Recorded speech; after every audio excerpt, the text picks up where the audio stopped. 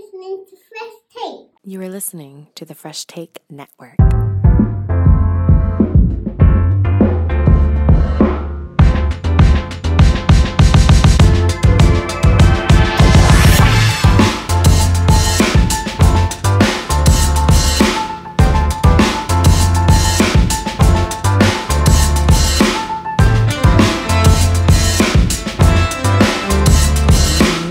What to do? Welcome to Fresh Take. Joshua Abelman Arbuthnot with Andy Ken Yar. Andy, how is it going? Great. How are you, man? It is good. Those fourth episodes of Marvel, they definitely hit. Yeah, this is this one. I think this is the best cliffhanger in any Marvel show. Just to kind of leave you like giving you the WTF. What's the hell's going on here? Yeah, no kidding. I think the John Walker episode was the fourth episode. Mm-hmm. In Moon Knight, that's when he kind of goes inside his mind.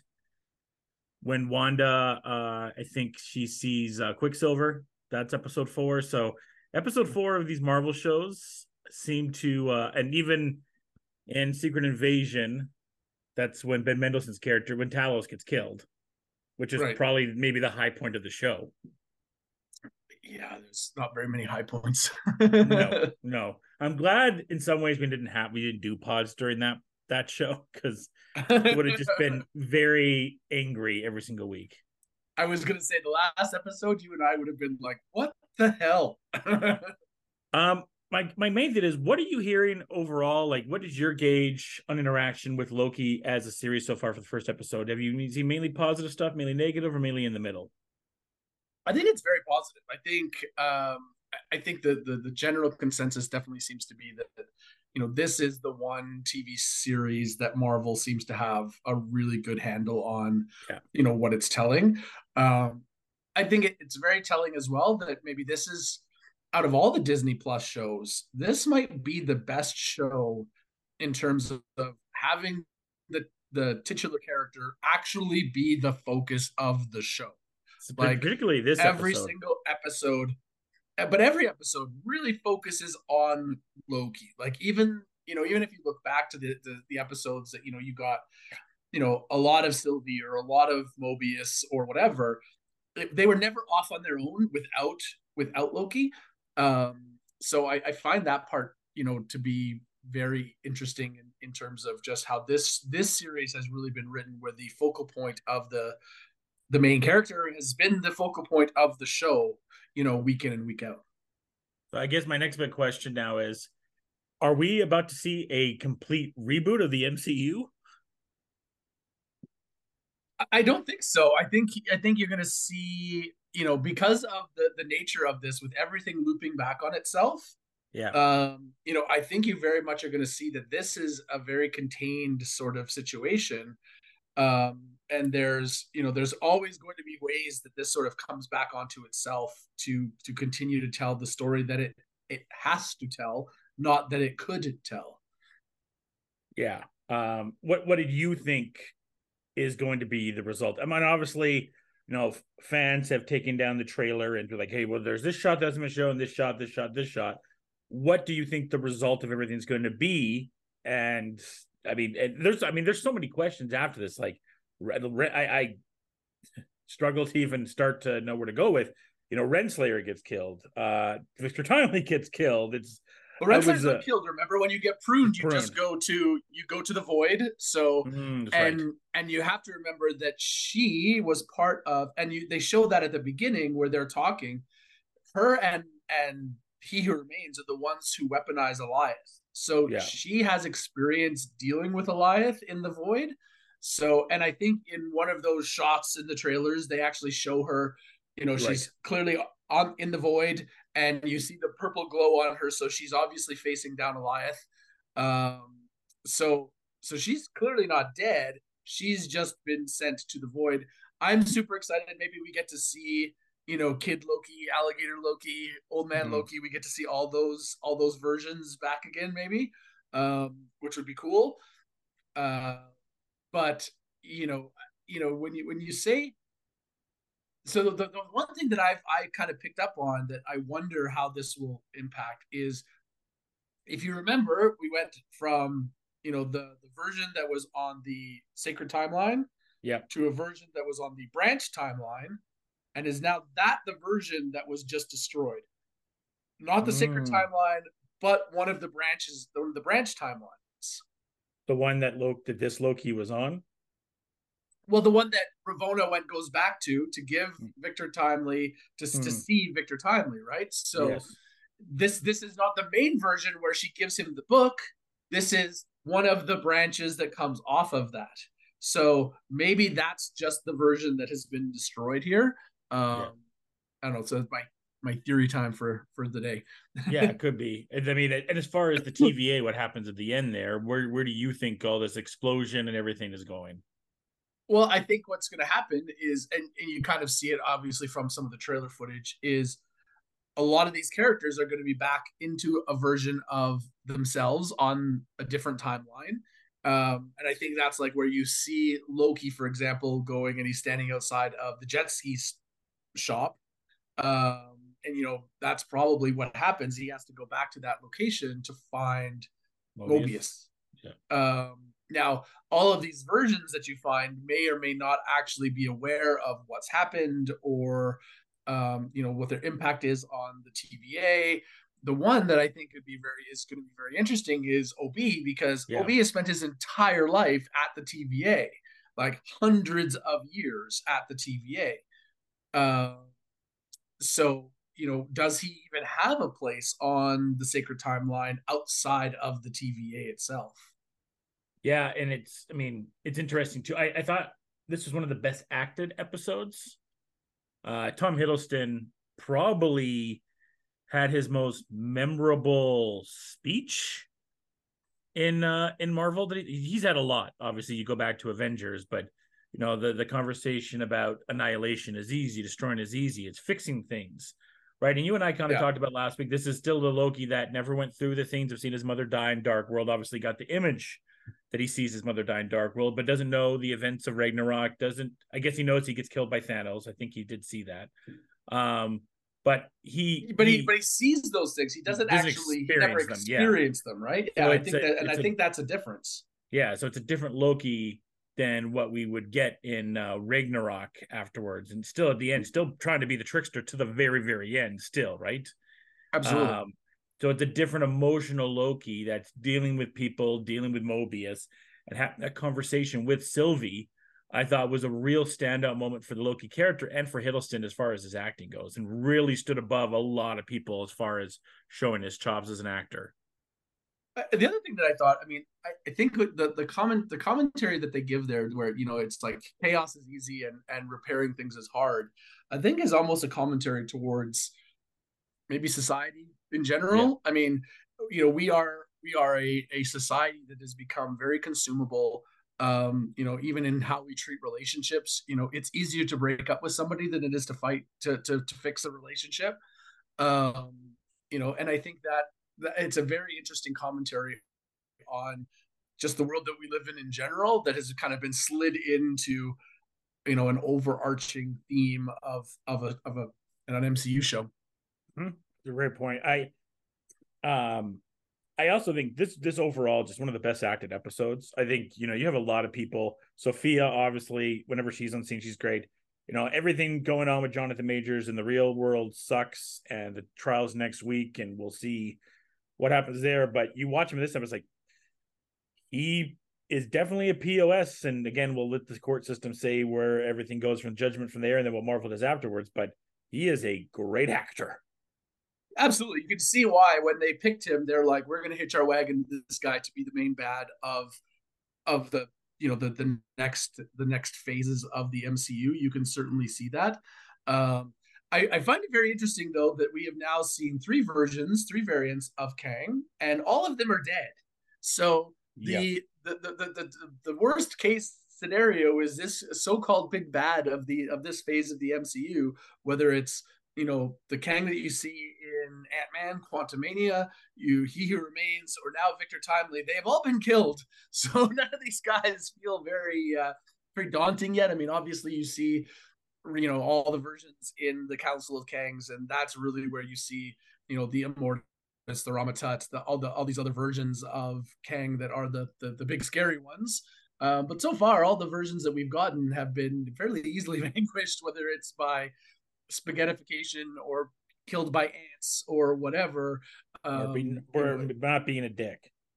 Yeah, right. It definitely seems like he's not as scary as you would think he should be. But you're 100% right in terms of acting, and they did, even the scene where Docs and everybody is kind of killed, and you see the facial acting on Hunter X5 and everybody in that room is just fantastic. Like you didn't have to see those characters squished to recognize the horror of it all, because you had this great facial acting by sort of everybody that was in that room, which I think is it's almost, things can almost be more scary or more traumatizing when you don't see them, but you see the reactions of somebody who's seeing it. Yeah. And I think they've done a very, very good job of that, especially in that scene.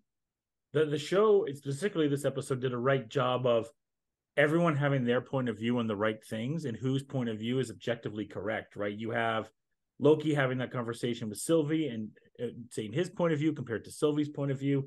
You have Sylvie having that conversation with Mobius about his duty, and is he just doing it because he's scared that he's another variant? So that leads a lot of layers to the Mobius character.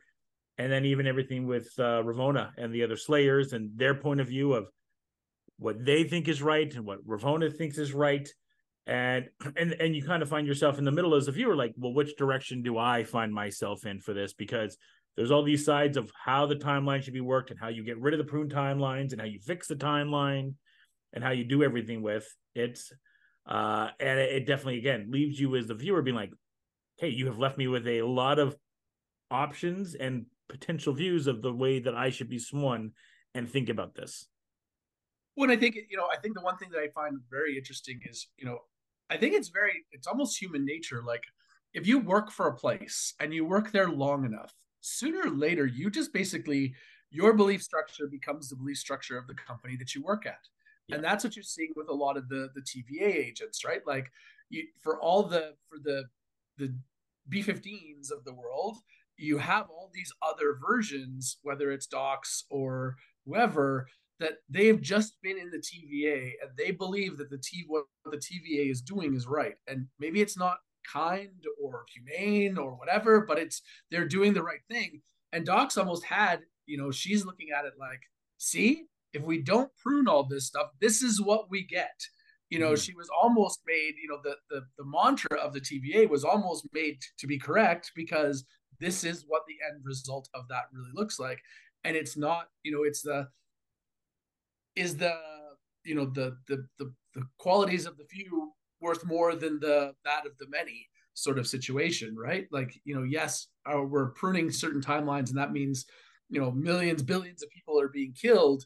But if we don't do that, then all the levels of the timeline could potentially be gone. And isn't that worse? Yeah, absolutely. So when you look at those messages, I think it's very interesting.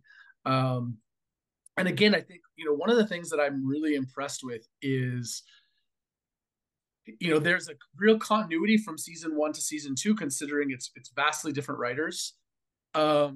But one of the things that I do find, I think now that they've maybe moved away from the Rick and Morty writers, the Rick and Morty writers, I think to a certain extent, they're so caught up with the idea of time travel and giving the details of how it all works and all of that sort of stuff, that they lost track of sort of the stories of what's going on around it.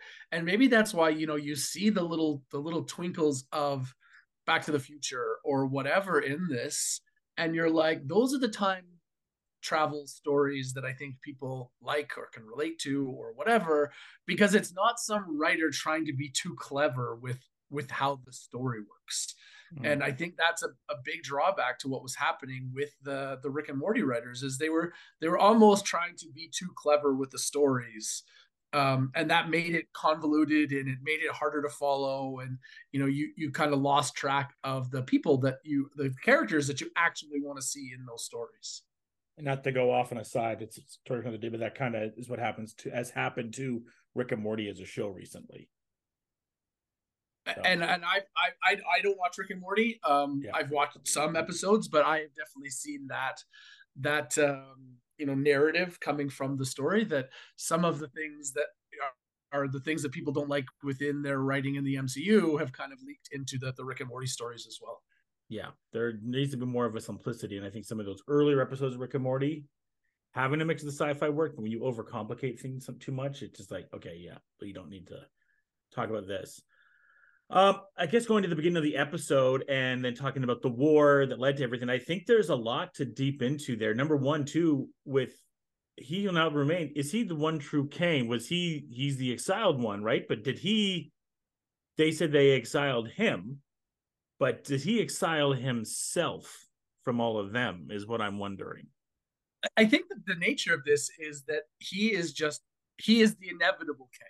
All the other versions come from the variants, whereas He Who Remains is the inevitable version that you need to have, right? And I think that's kind of what happened in this episode. Like, the version that is destroyed is part of the loop. Like, in order for the reset and everybody to get back on the program, that's what has to happen. And I think that's why you see, in the right at the beginning where you see him and Ravonna talking, and they're talking about, Order 42, which is basically them, mind wiping everybody who's in the TVA.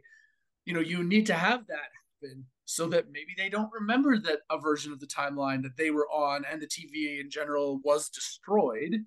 And so there's that whole, again, there's that Ouroboros loop that is sort of the background of everything in this story. And I think that's what you're seeing. You're seeing that He Who Remains is not the prime Kang or the main Kang. He is the Kang that has to be, because he's the one that basically keeps the timeline moving around, which gives all the other variants their opportunity to exist. Yeah, and I'm assuming too, there's got to be another variant of Victor Timely, I would assume. Well, I mean, again, this version of Victor Timely was one of the branches, so there's going to be other versions of him on all the other branches of the timeline. Now, they're going to be put automatically, like, if this branch has been pruned for all intents and purposes, do they then go to another version? And then this is what helps them. Maybe this is what helps break the loop, right? Because now you're going to have versions of these characters with a memory of what has happened going to a different branch that will understand the roles of Victor Timely and how everybody works. And maybe that's how you break the loop. What did you think about kind of Sylvie's change of heart and now her kind of seeing Loki's version, but still kind of wanting to do things in her own way? I think it's good. I think, I think too many times in stories like this, whether it's a villain or a good guy, they have their sort of, this is the way I see things, and then they sort of, almost sometimes to their own detriment, the character seems to just trundle along that. And maybe that's why someone like Tom Hiddleston is such a beloved character in how he's portrayed Loki, because he really truly has shown now for a second time how this Loki character can grow and develop. It's interesting that the same version of growth that he got through Ragnarok and Infinity War and all of that, you're getting a lot of that same growth here.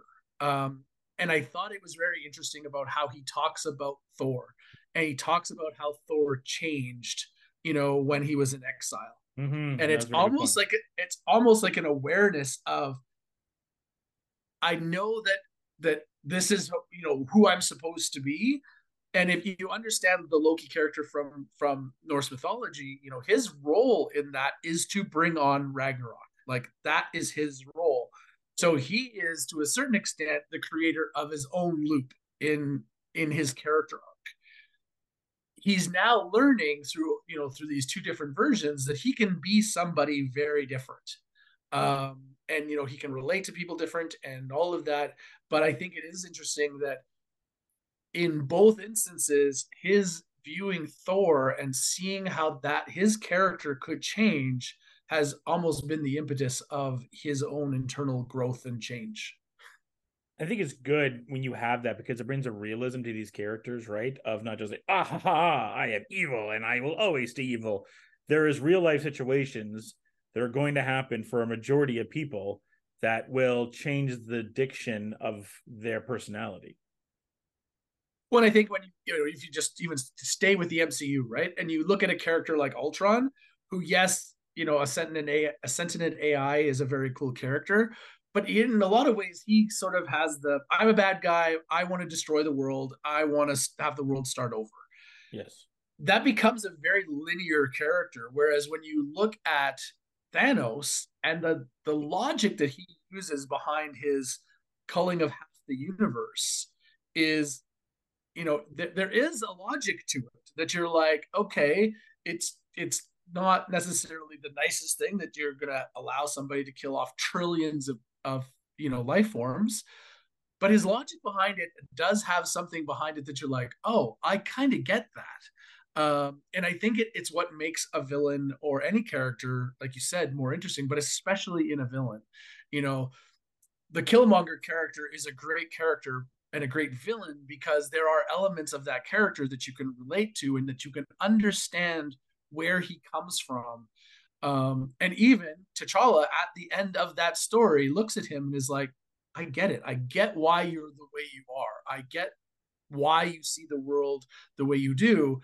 And maybe there's an element of how you think us as Wakandans should relate to the rest of the world. There is something to that, and that changes T'Challa as well.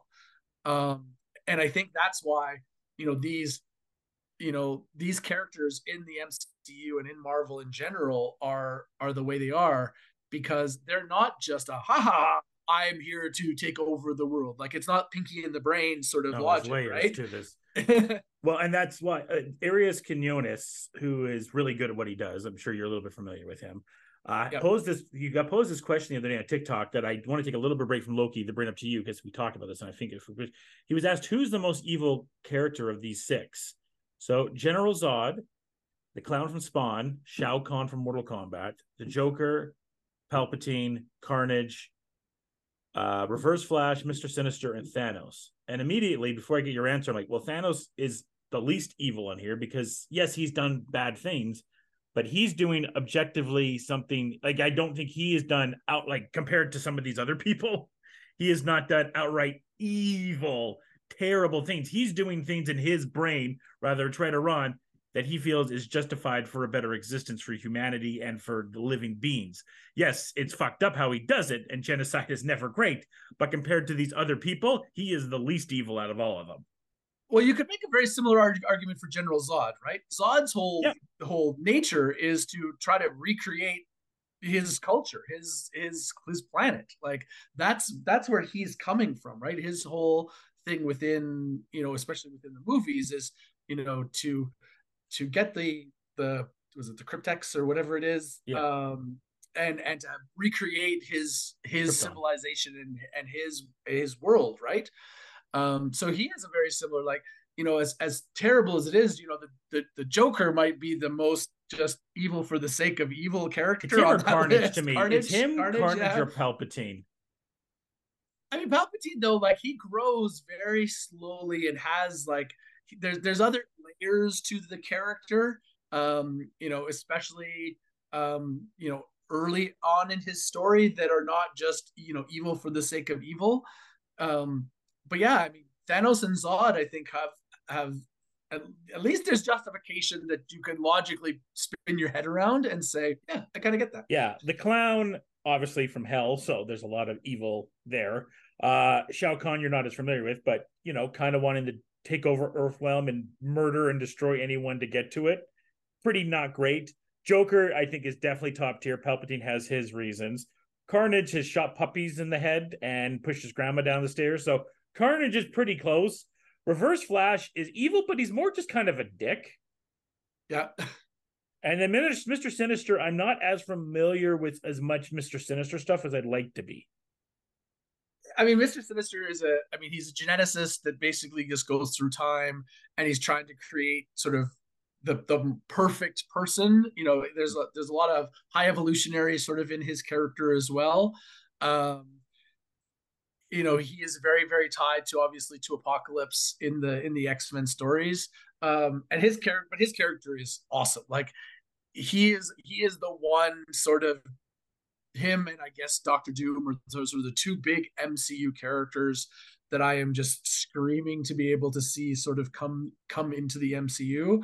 But in both of those cases, I pray that they don't just kill them off in the very first movie that they're in, because that, you know, that defeats the version of those characters. Like, they're the great versions of themselves that you want to see over and over and over again, and that doesn't necessarily play into the typical MCU movie villain trope where they seem like it's just a race to get one of them killed.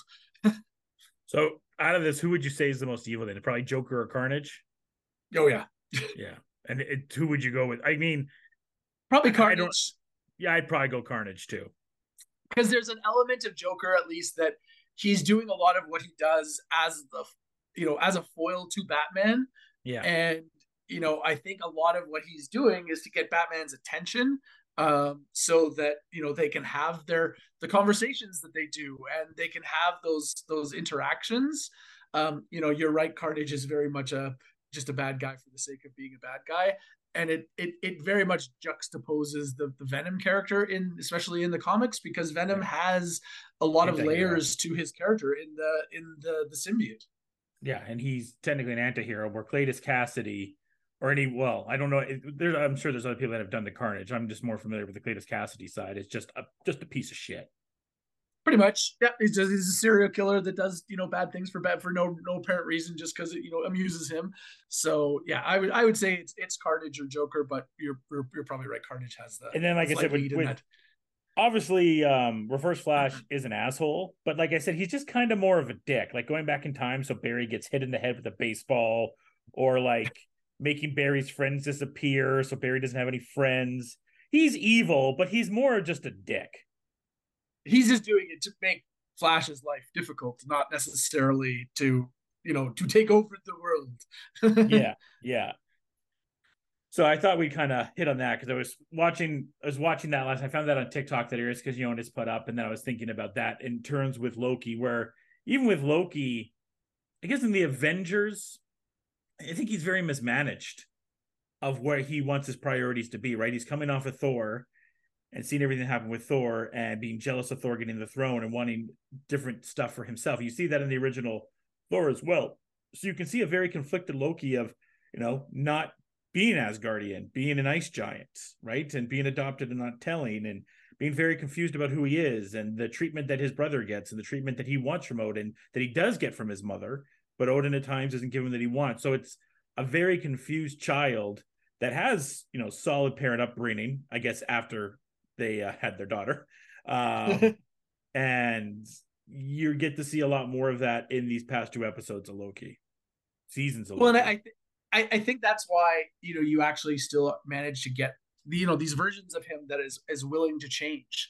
You know, I think you're right. I think the earlier versions of Loki are versions of a character that are just trying to figure out where they fit in the universe. Like, yeah, I thought I was an Asgardian. I'm really a frost giant. My father abandoned me. I was taken in by Odin, but I was always going to be second best because I didn't realize I wasn't really his son. I could never understand why I was always going to be second best, but clearly I was never going to be more important than Thor. And I mean, if you think about that as any child growing up, that's going to mess with how you view yourself, right? Like your sense of self is certainly going to be a little broken in all of that. So I think when you look at the conflictions that he has within his character arc, it's almost, you know, from an outsider watching a movie, you're like, man, this poor guy has had kind of a rough go, just trying to figure out who he is and where he fits in everything. And even in this series, he talks about looking back on why he was doing the things that he was doing in the Avengers. He almost talks about it like he was doing it out of a sense of self pain, right? Like I didn't know who I was, and I was jealous of different things, and I didn't know why, and all of that sort of stuff. And that's just a person who's trying to figure themselves out. And again, I think that's why, whether it's Loki or Thanos or Killmonger, those are the characters in comics that you watch and you're like, these are the ones that I'm secretly in the background almost rooting for these guys to see the light, or to see a different version of themselves, because you can see all the conflict that resides in them as a character. Well, even with Wanda in Doctor Strange, right? It's someone that lost her children and is desperate to have that moment again, because she had lost everything. She had lost Vision. She lost these kids. She had lost the community she built for herself, this life that she had. She's lost her brother. So you can sympathize with her going through. Now, she probably didn't have to do it. She should not have done it the way that she did it on. But, you sympathize for it. And I guess technically Marvel has confirmed that she died in Mount Wundamore. We'll see if that's true or false, but just as I think this week they had confirmed that Wanda has died about Wundamore now. I mean, I can't imagine that that's the end of her character. Hell no. She's a Nexus being. Right. And as soon as you start to bring in branch timelines and Battle World and all that sort of stuff, I mean, it becomes fairly easy. Again, it's the reason why I'm not a huge fan of multiverse stuff. The consequences of actions don't necessarily have a whole lot of bearing, in terms of long-term consequence. But again, do you want to be able to bring a version of Wanda Maximoff back? Of course you do. And, I think, Lizzie Olsen is one of the main Marvel actors that just seems to love being that character, right? Like, I think there's an element of her that is like, very much like Chris Hemsworth, where he's like, I'm going to be Thor till the wheels fall off if you let me, because I like being Thor. I think you see, and I think you see that especially with someone like Chris Hemsworth, because, you saw he wasn't too happy with how his Thor character was going, in the second episode in the Dark World. And then, not happy in Ragnarok, it springs it back a little bit. And now you hear him talking about Love and Thunder, where he was like, all right, maybe Taika took this a little bit too far, and I'm back to being this silly character, and I don't necessarily really want to be silly. But I think it's because these guys actually legitimately care about the nature of these characters. And there's been a lot of talk about Tom Hiddleston, and when he died in Infinity War, he really felt like he had kind of left the character behind. Yeah. And as he went out to look at different roles and stuff like that, I think he really realized just how great a role this Loki character really is. And if this is going to be what your acting career, if they're going to look at you and say, that's Loki, like, is that really the worst thing that could happen to your acting career? If you can keep going back and keep doing these great iterations of this character and how he grows and how he develops, like, I think at some point these guys realize, hey, maybe I don't want to necessarily be pigeonholed by one character, but there are certain characters that are okay if that's how you get pigeonholed. And if RDJ is forever now going to be Tony Stark, there are worse characters that you could be pigeonholed as. Yeah, he's probably going to win an Oscar this year now for Oppenheimer too. So, and some people believe that's a little bit of a Iron Man assist award too. If you hear like the grander talk of like, yeah, so you killed it on Oppenheimer, but this is also like, thank you for everything you did with Iron Man on top of this, because these awards do come with contingencies, as we know. Well, when we talked about it when we were, on pods when we were going through Endgame, and I was a firm advocate that I felt like he deserved an Oscar nom for that character. And very similar to kind of what happened with all the Lord of the Rings stuff. Like, there wasn't a lot of Lord of the Rings, Academy Award nominations until the last one, and it was like once Return of the King happened, they're like, okay, we're going to look at this as 3 movies, as like one big movie, and now we're going to reward you for that. Yeah. And I think you're right. I think there's probably an element of the Academy that, you know, is still somewhat very anti-blockbuster, comic book, whatever you want to say.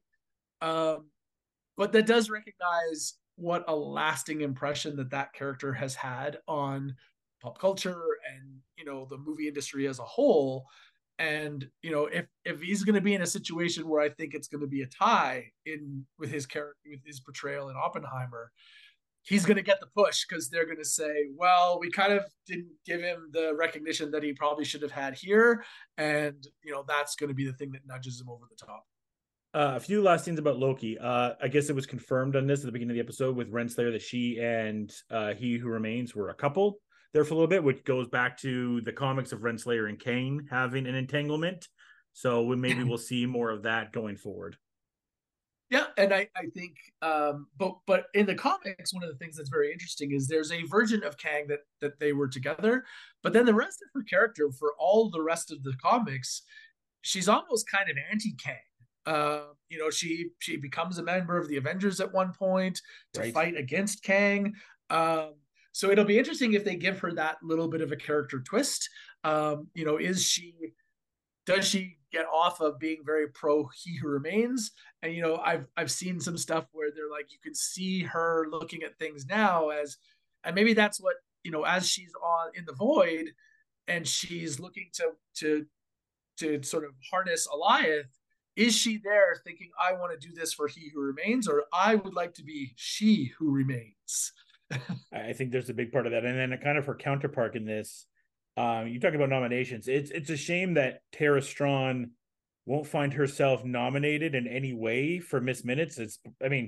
I've never had an animated character nominated for supporting actress, but man, Tara Strong she's doing a phenomenal job as Miss Minutes. And you and I, like, there is at least one creepy thing she does every week. You know, for the longest time, she was known as Tommy from Fairly Odd Parents or Harley Quinn, obviously from Batman. This is starting to get up there for her most known role. I mean, to be able to make an animated character in a live action show be as creepy as she is, you know, in the scene where you know, they're basically killing off General Dox. When you look at the Miss Minutes character in the background and like the gleeful smile on its face that these people are being tortured, and you're like, yeesh, like, you will never be him, was so creepy. Yeah, so, you know, you look at all of that and you're like, man, like, they are killing it with this Miss Minutes character. And you're right. I mean, Tara Strong is absolutely, you know, in a series full of great acting, you know, hers might actually be, for the moments that she's on screen, be the lead in terms of sort of the most impactful character in the show. And that's an original character they made, right? Yes. Yeah, and I could see them using her in continuity in comics going forward, because kind of like how we saw Harley Quinn and Batman, she steps out as someone that you could do so much stuff with, especially connected to Kang. Well, remember, like, we were talking the last pod where I said, you know, it would be great if they did shorts of like a catch up, right? So if you're going to go into the Marvels or whatever, here's like a 15-minute short that's on Disney Plus, and she should narrate it. And Miss Minutes should be the one who narrates it. It would be awesome. Like, if you could have Miss Minutes then going through sort of, you know, all the other stories and all the other movies or all the other shows, and you could have her sort of walking through those timelines. I think that would be just amazing. And you could really kind of keep the Miss Minutes character going in terms of her overarching, you know, view of the multiverse. A few other things here, I guess, for Marvel this week. On top of so Thor, you talked about Thor. Thor 5 sounds like it's going to happen, but no Taika has now been confirmed. Which I like Taika, you like Taika, but maybe that's for the best for everybody. Oh, 100%. And I think I would bet money if you asked Taika about Love and Thunder, that he would be like, yeah, maybe I went too Taika on this. Well, he's already said it. He said, like, I had too much control. Feige gave me too much. Well, and I think the problem is he looked at it as like, well, everybody loved the things that I did in Ragnarok. the only way that I can do it is by doing more, right? I don't want to do the same. I want to do more. And, what I think he didn't realize is that he had the perfect amount in Ragnarok. And in Love and Thunder, it was like, ugh, like, why are you making it so cheesy? Well, and like, this especially with and he got actors, like Natalie Portman and I'm forgetting the other actor that played the villain right now for some reason because it's morning. Christian Bale. Christian Bale. I think he got Bale and Portman because he's Taika Waititi and they wanted to work with him. But his tone did not work for the Bale character. And even with the Portman stuff, I don't think it really worked as well. I think when she goes to Valhalla, it's a very beautiful ending for her and everything like that.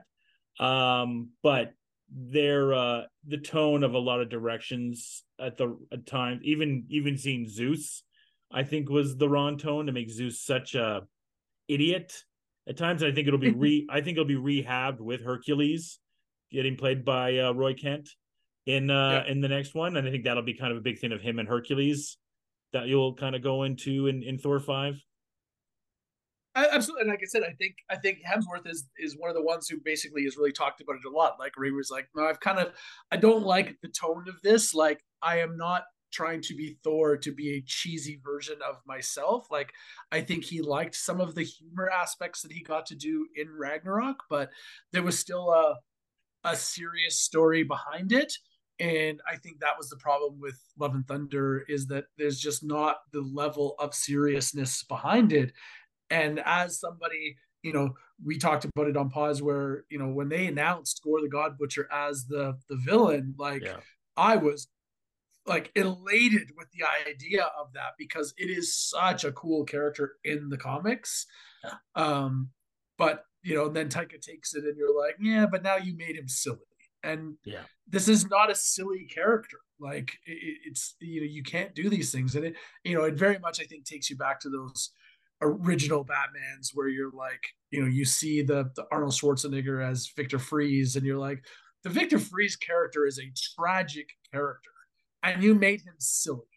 And that hurts the character and the type of narrative that you can play with that when you make them silly. Yeah, doing Mr. Freeze by himself as a villain, that has a chance to be an Oscar-worthy level film if done correctly.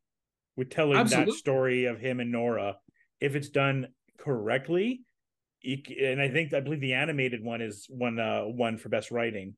When they did Batman the Animated Show, and one of the many ones that they had on there that was beautiful and well told. So there's a lot more to be told with that when you don't have to go so gimmicky. So, and I don't know who Thor 5 will be directed by, but thanks to Taika, I mean, Ragnarok is by far the most rewatchable Marvel film.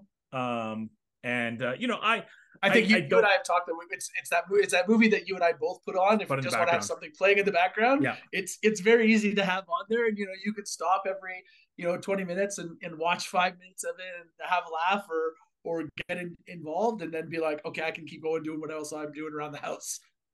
I do think Love and Thunder is better than Dark World.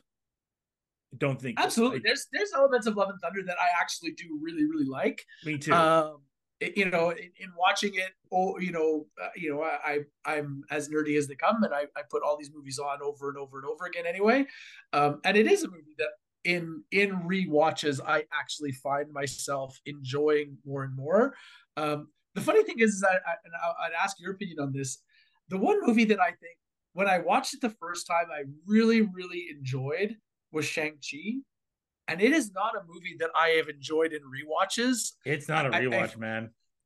It's not that I don't like the movie. Like, I still feel it's in the top, the top 10% of Marvel movies in general. When I watched it the first time, it's just that it doesn't have a story that is so engaging to a level on a rewatch. Yeah, I don't. I think with a key rewatch is you want to go back like, okay, well, this is where this happens and this is where this happens. So there is parts still in, whether it be Multiverse of Madness or rather it be in Love and Thunder, just more recent movies that maybe don't have the quote unquote rewatchability. There's parts like, oh, okay, well, I do want to watch this part and I do want to watch this part. And I do feel when I've gone back and watched Shang-Chi, there's not a lot of things like, yeah, I really want to rewatch that. There's not a lot of that. Again, really well done movie, and I'm excited to see where the character goes. But for the rewatchability, it's not great. And I think obviously Ant-Man Quantumania has a lot of that as well. Like I haven't rewatched it yet, and I don't really want to rewatch it. I've tried. I've actually tried to watch it twice and gotten about halfway through and been like, yeah, no, I think I'm out. I think that may be the worst Marvel movie. It may be, or at least near the bottom. Because I think I should rewatch Dark World before that. And I think it's part of it is because I had such high expectations for it. So did they. You heard what they said this week. They thought that this was going to drive people. Like they thought this was the next level. So I was like, okay, right. Well, that's bad. And I think, when in watching it the second time, you're like, there's just nothing in this that is like, ooh, I want to see this again. And for all the shots that a lot of people take at the first two Ant-Man movies, there's a lot in the first two Ant-Man movies that I really like watching. There's a ton of rewatchability in both, the first two Ant-Man, especially the first movies. One. Yeah. Which is really, really fun. When you bringing the Wasp in and Ghost as a character, like there's a lot that I actually really, really like about the Ant-Man and the Wasp as well. Quantumania is just like, Jesus, like this is just you ruined a lot, awful. Especially ruining Doc. Well, for you especially, because I know that's a character you really liked. I do. But yeah, I mean, MODOK is awful. But I mean, if it wasn't for Loki and it wasn't for He Who Remains, and that was the first sighting of Kang that you were going to have, I would have been like, man, like this is worse than when you brought Ultron on. Like, I would be so disengaged on this multiversal saga that they are so lucky that they have this version in inside Loki to sort of bring it back to where we started. That because if it was left to their devices of Quantumania, man, I don't see how anybody would be like, "Ooh, Kang, let's get on to Kang Dynasty and Secret Wars because this is gonna suck." Werewolf by Night is in color, and I don't think I'm gonna watch it in color. I think I'll only watch it in black and white. No, I've left that to watch sort of a little closer to Halloween. Yeah, are you gonna watch it in color? You're right. I have no desire to watch it in color. The black and white version, I think, suits what it is in that old monster sort Vincent Price. The old Frankenstein movies and stuff like that. Like, there's an element to the black and white that I really, really like, and I will certainly watch Werewolf by Night, as I said. A little closer to Halloween, will too, but not in color. But not in color. No, it's like when Sin City, I think there was like a version of Sin City, like, oh, now Sin City would work. I'm like, why would I? That's the point of the movie. Like, it's not the point of it. And I get for like Disney, like, we can put it in color, but no, the default's that. We're gonna wrap up here because I do have a hard out in a second here, but just Gen V thoughts quick. I'm an episode ahead now. You're an episode behind. I will say the prior episode before the episode we just had this past Thursday, with the K character and her kind of for Jean Grey or origin. I've watched The Boys now longer than you have. This was one of the best episodes that the entire Boys universe has ever done. Again, kind of doing a really cool Jean Grey universe, kind of talking into that psyche of everything like that. They, Boys does a good job of parodying stuff, but sometimes does a really good job of telling stories. And I think with everything that Gen V has done, the last season of The Boys was fine, but I felt a little bit repetitive in the beats that we've had. This has just kind of been a complete refreshing to the Boys universe for me with Gen V. Well, I think the challenge that the Boys has is it's every story is about how powerful Homelander is, and there's really no beating him, right? Like they have to. It's one of the things that the DC has always done a very good job of leaving an element of vulnerability to Supes. Like, there is always a way that Supes could somehow be hurt or be knocked down or whatever. Like, he didn't always seem like, doesn't really matter because you can't kill him. Like, and I think that's what got old for me in the third season of The Boys, where I was like, oh, good, Homelander is still a dick and nobody can do anything about it. Unless they get a camera. Right. Yeah, they're going to blackmail. My one weakness, social media. Right, like that can't be the only way that you can topple a supervillain. And when you look at what they've been able to do with Gen V, is there's I guess a level of approachability or whatever that that all the characters have, where there's a humanity aspect to them as well, where it does make it all sort of seem far more relatable. But I think that's why I love the X-Men as a story, is because that's really what existed in the X-Men comics as well, and obviously this is very much a parody of that. Yeah, I mean, specifically in this next episode, there's a lot of X-Men parallels to stuff that you see with the X-Men and Senators, especially in that first X-Men movie, and in the comics that you see quite a bit. So, I think it was a kind of a refresh, because you said, like, it just got to the point of like, oh, here's Homelander, he's indestructible. And it's a part that getting ready for Invincible. I don't know if you watched the first season of Invincible or not. I do not. That I'm worried about when Omni-Man comes back to Earth, that it's going to be the same situation of like, well, nobody can defeat Omni-Man, including his son. So like that, and I think that's a thing that we run into with these Superman-like characters, where, like you said, yeah, Supes can be obviously killed by Doomsday. He can be killed by potentially other Kryptonians. He can be killed by Kryptonite. He can be damaged and messed up by magic. There's these vulnerabilities to Supes that he has. Whereas now with Homelander and with Omni-Man, I haven't seen any weaknesses. I've just seen them be OP. And that's great and that's good, but there has to be a certain level of vulnerability. Season over season, that can't be the case. Like I guess part of the things that you like about Supes as well is all of his weaknesses are known by all of the villains. Like, yes, it's like the villains have a newsletter and they're like, haha, I found this thing that can damage Superman, and everybody knows.